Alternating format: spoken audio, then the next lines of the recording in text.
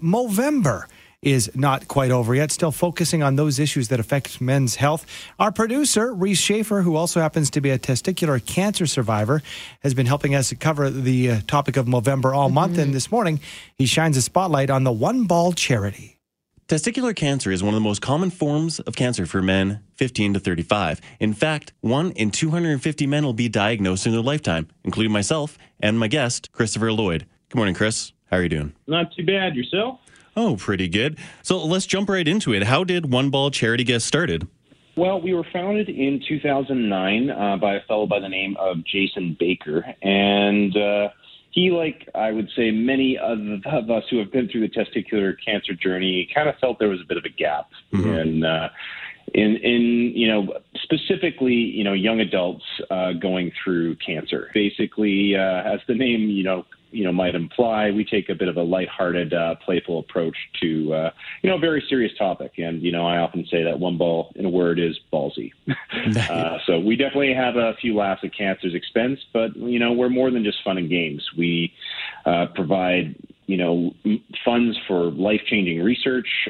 We also have a financial assistance program, which is all digital, which is, a pretty forward-thinking strategy as compared to many organizations.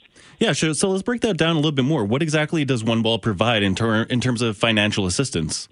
We are pretty broad in, the spectrum of financial assistance that we offer. So our program is named after an individual by the name of Davis Falniuk, who we helped a number of years ago with some of his clinical trial medications.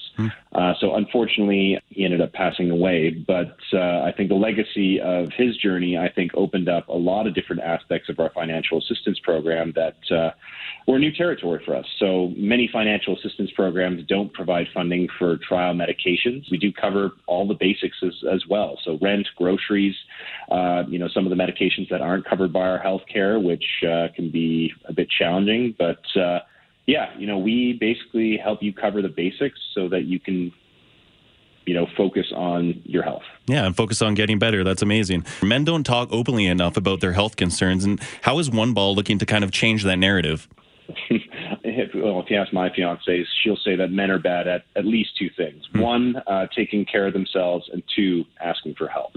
So, our approach to kind of overcoming those barriers are to use humor. To quote Harry Potter on you there, it's, fear of a name only increases fear of the thing itself. So I love that. By having a laugh at cancer's expense, we can really, I'd say, disarm the conversation from being so serious and doom and gloom, and, acknowledge some of the silly ridiculousness of the cancer journey.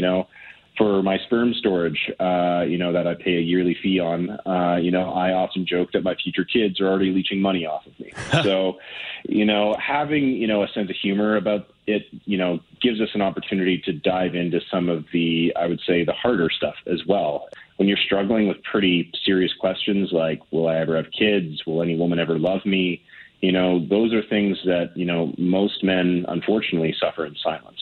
So, yeah, I think that, we want to help men own their story rather than their story owning them. So how can people get involved and support One Ball Charity? Well, I think giving us a follow on social media. We're, doing our best to give you a laugh all the time. So pretty much on every social media, it's just at One Ball Charity.